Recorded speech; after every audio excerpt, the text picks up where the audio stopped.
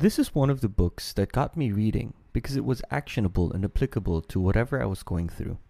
It's a modern take on Stoicism, and it's one of those books that I return to as a quick reminder of what I should be doing. Hope this serves as your reminder too. Hi, I'm Day, and you're listening to the Daily Book Club, The Audio Experiment. Today we'll be talking about The Obstacle is the Way by Ryan Holiday.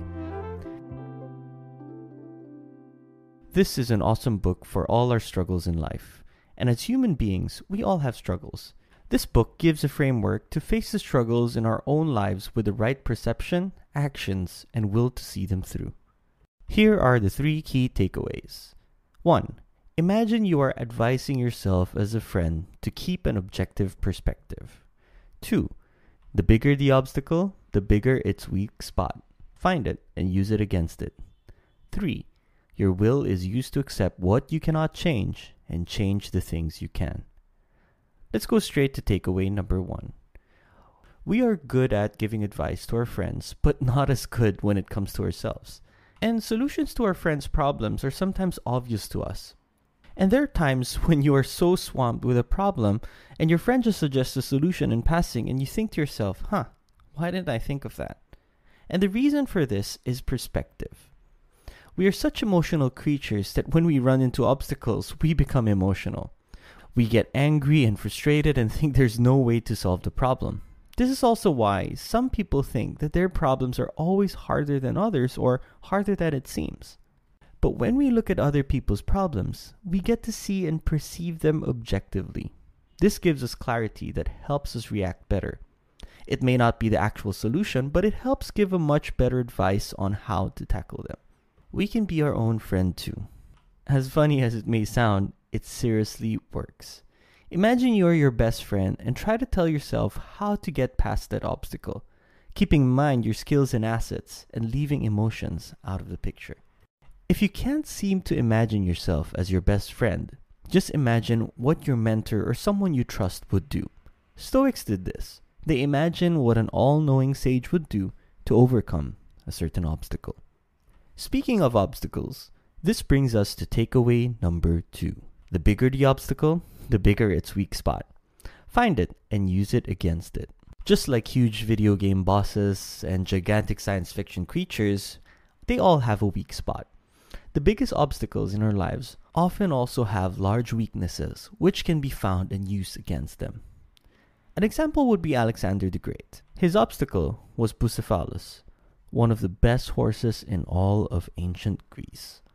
No one could tame Bucephalus since whenever someone approached him, he would just fight off the rider with fury. Alexander saw this as a weak spot and used it against Bucephalus. He made Bucephalus run in a straight line until he could run no more. And when Bucephalus was exhausted, Alexander mounted him, and from that moment on, Alexander and Bucephalus were inseparable. A personal example for me would be teaching classes when the pandemic hit. All my workshops and classes were cancelled.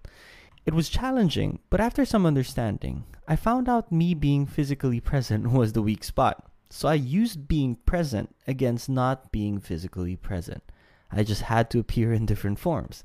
It sounds so obvious now, but like I mentioned in the previous takeaway, that it really takes a different perspective to solve a problem that is yours. Which reminds me that I should continue my YouTube channel. Anyway, I digress. It's just up to us to take a step back and look for those weak spots. And for the last takeaway, your will is used to accept what you cannot change and change the things you can.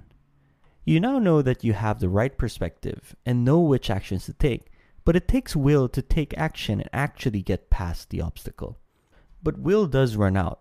And usually it's because we use up all our will trying to focus on changing the things we can't. And this is nothing new. We all know this. So here's the reminder. Accept the things you can't change and focus on changing the things you have control over. Other people's choices, action, natural disaster, sickness, death, emergency, these are all things that we can't change. But our reactions and decisions are all ours. The famous story that's always given as an example is the one of Thomas Edison. When he was 67 years old, his entire lab burned down with everything in it.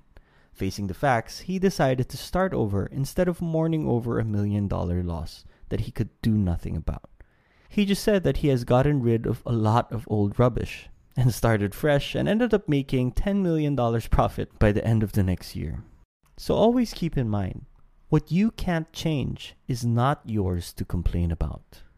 So let's go through the key takeaways again. 1.